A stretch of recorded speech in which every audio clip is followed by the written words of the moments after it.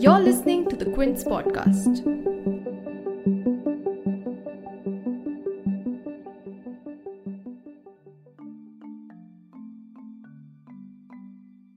Exams have become a source of anxiety, stress, and confusion for final year students in India.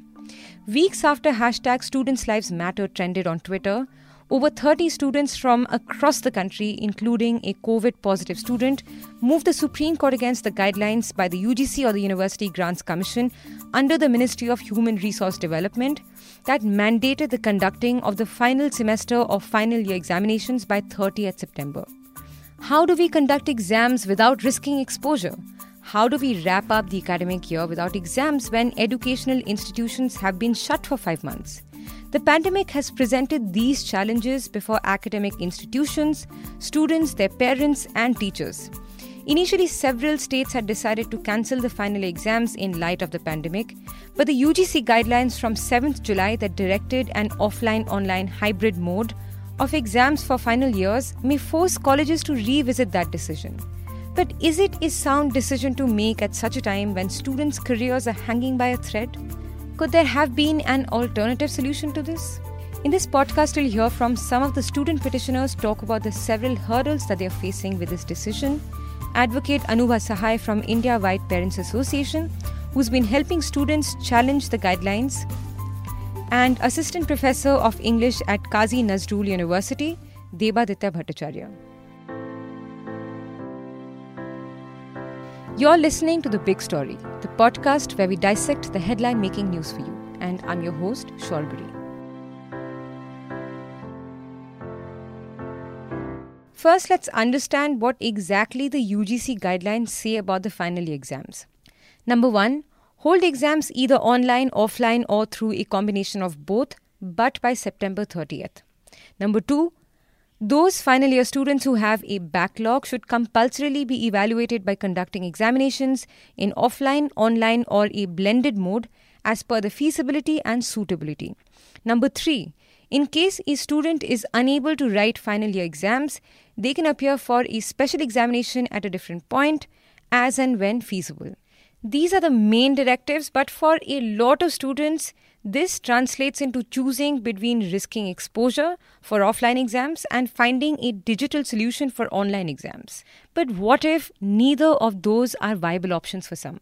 This student from Assam who wished to remain anonymous expresses his problems with the online mode. Ma'am मेरा जो ma'am project है ma'am है final year का ma'am मैं जो मेरे professor है ma'am मैं उनके टच में मैम 5 मंथ से सिंस 5 मंथ मैम उनके टच में मैम नहीं हूँ, ठीक है। तो मैम और मेरा लैपटॉप भी मैम पूरी तरीके से खराब है और मेरा मैम अभी वो भी ma'am online processing I haven't been able to attend classes properly for the last 5 months. The classes have been getting disrupted. My laptop is also not working, and these problems are presenting as hurdles in the online mode. I don't think it's feasible for us to prepare for exams in a month's time now. It's impossible. We have asked the university authorities. They said that the exams can be wrapped up between 12 to 30 September, but the evaluation process is so slow generally that we are expecting the results only by December. That means I won't be able to apply for a PhD on time as planned.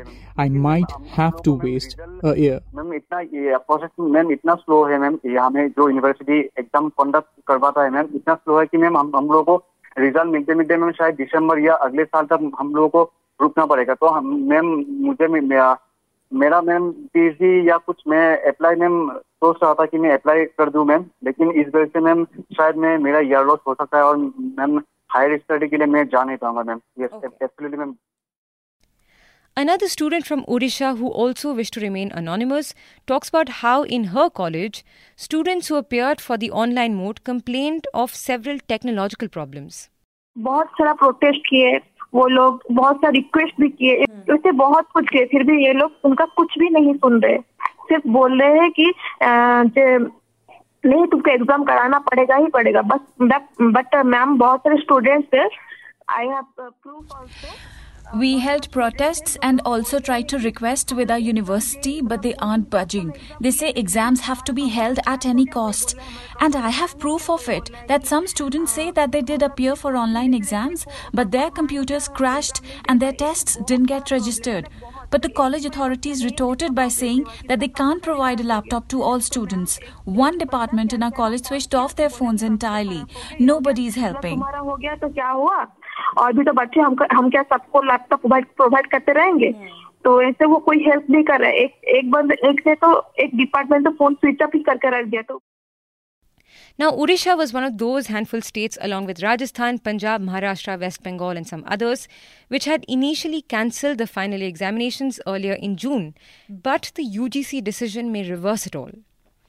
Out of these states, Maharashtra is the only one so far that took a stand in the court against this coercive decision, instructing universities that holding final year examinations by September end were not binding on the state or the universities in the state. But a lot of other states, like Odisha, are still undecided about the next steps. So, in what kind of a mental space does this leave students in? Moreover, with the rising infections, what about those students with comorbidities who also don't have access to the internet? Listen to the student from Odisha describe her distress with this situation. तो हमारा क्या हुआ था ना, ओडिशा में cancel हो गया था ऑलरेडी, गवर्नमेंट ने कैंसिल कर दिए थे. तो फिर हम क्या किए ना, हम अपना एमकॉम, मैं तो बीकॉम का हूँ ना, तो नेक्स्ट हमको MCom. After the Odisha government had cancelled the exams initially, I returned my BCom books to the person I had borrowed it from. Then I got MCom books and started preparing for that. And now this guideline has come a month later and it's left me utterly confused. Some are saying exams will happen, some are saying that it won't, and we don't know if things will be better by September. The infections in Odisha has also increased. There are so many cases where I live and I'm an asthmatic patient and it's not feasible for me to step out.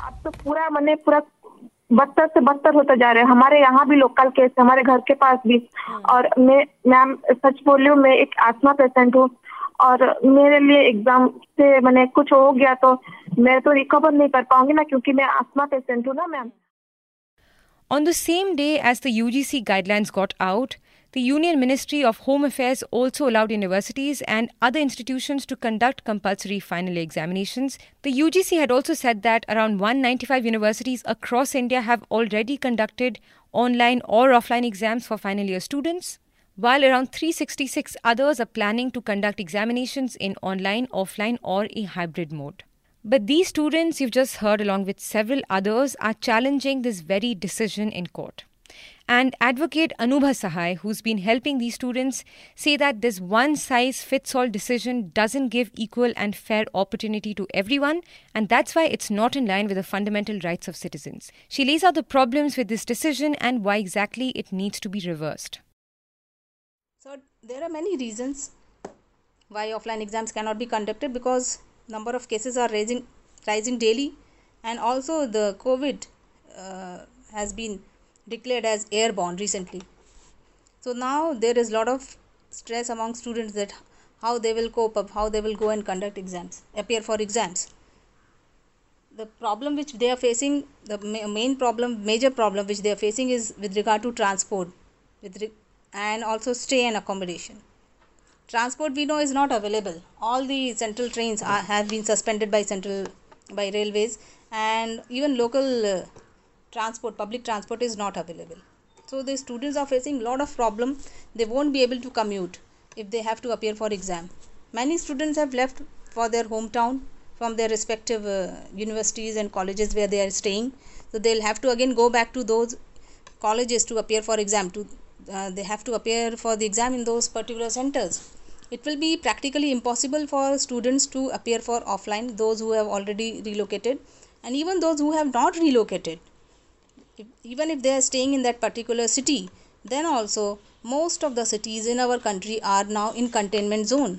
So students who are in containment zone, it will be practically impossible for them to appear for exam, because as per MHA guidelines, no examination or no schools can function in containment zone.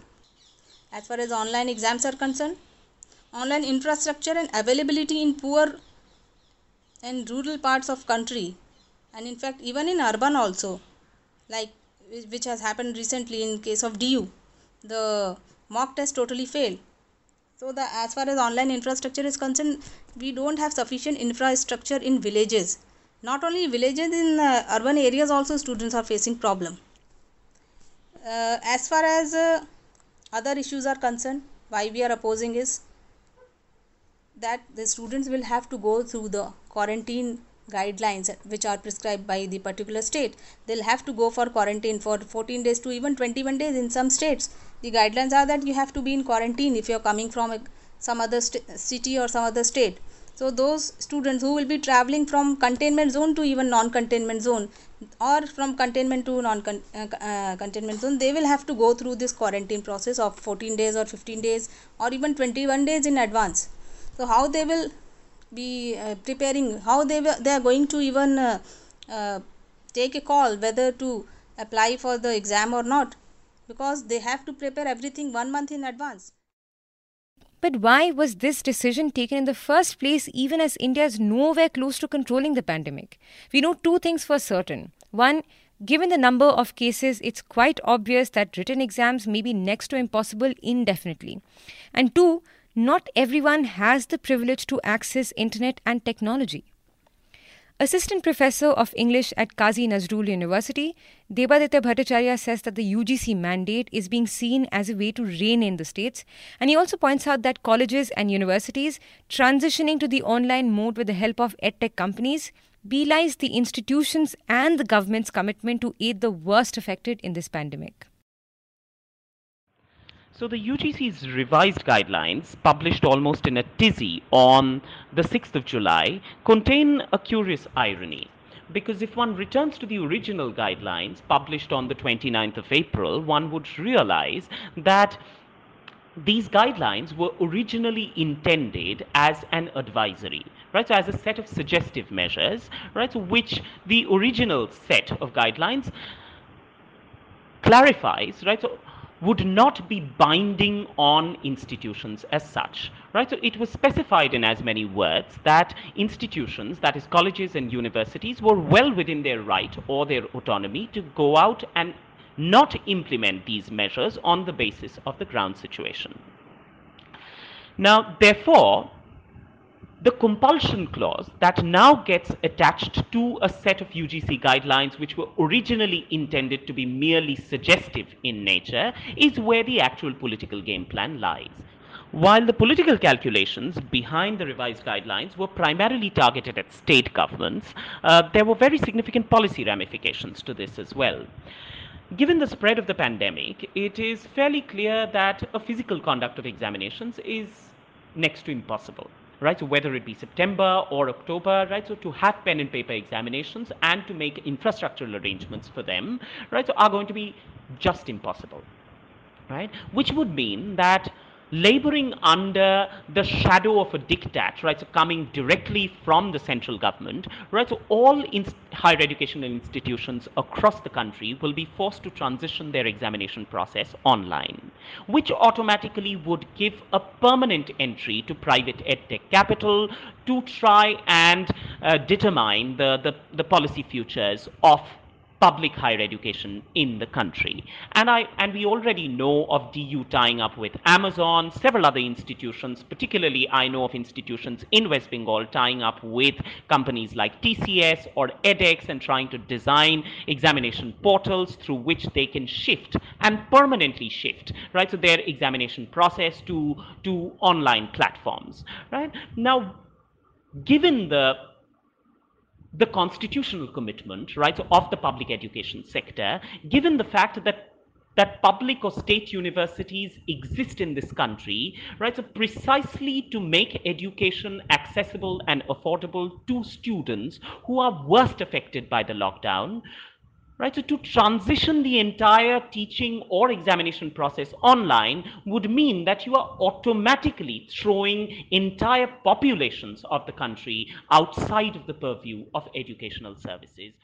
So, what are the alternate suggestions? How can students be assessed without having to write these exams? Ms. Sahai points out that alternate methods were adopted for board exams, so why not for final year students?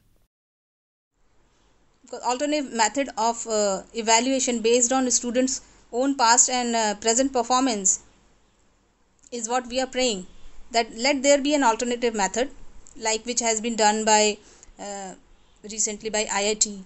For CBSE, ICSE also same pattern was being followed. So why not the same thing should be followed for final year students also? And only one semester is left. Most of the portion is completed, only one semester is left.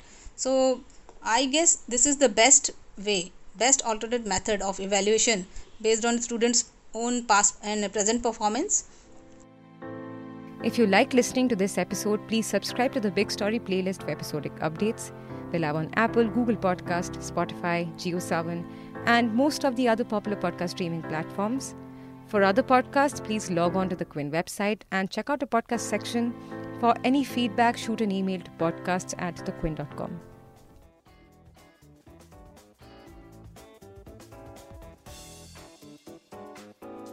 Thanks for listening.